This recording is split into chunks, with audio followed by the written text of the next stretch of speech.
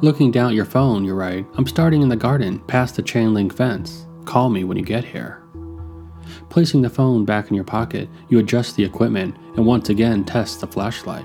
It's still sunny out, but it will be getting dark by the time your friend arrives. Taking a deep breath, you say, "Okay, let's go," then make your way towards the hole in the fence. Sliding through, you find yourself in a bright, beautiful garden. Any overgrowth that was apparent in front of the hospital does not exist here. Round green bushes with roses line the stone path, while lavender tulips laid out in diamond formations reside adjacent.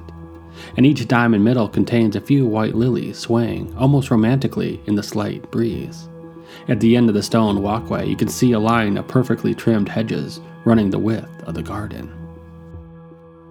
After taking a few steps, you decide to pull out the tape recorder, hit record and ask out loud, "Is there anyone in the garden with me?" You let the tape run for a few moments before asking, "Is there anyone who would like to speak with me? Who maintains the garden?" Again, you allow the tape to run a few seconds longer. Clicking stop on the recorder, you play it back to listen for any responses. Other than your own voice and the sound of your steps, the tape is silent. Making your way further down the path, you come upon an opening in the hedges, and without thinking, head through. Before you lies a modest cemetery, with headstones that seem to have been placed at random. In the center, almost as though a tower rising high above a city, stands a marble mausoleum. You bend down to read the names and dates of the headstones, but most have been worn away or are broken. Walking a few feet into the graveyard, you begin taking pictures with your digital camera.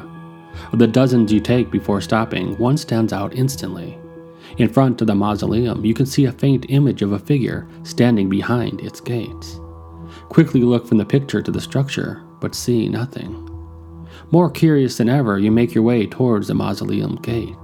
After a few steps, you feel a cold wind brush past you, and out of the corner of your eye, you see a translucent figure enter the broken window of the first floor of the hospital. Shocked, you can barely move. It's then you hear the gate to the mausoleum slowly opening. If you follow the figure through the broken window, proceed to part 7. If you investigate the mausoleum itself, proceed to part 8.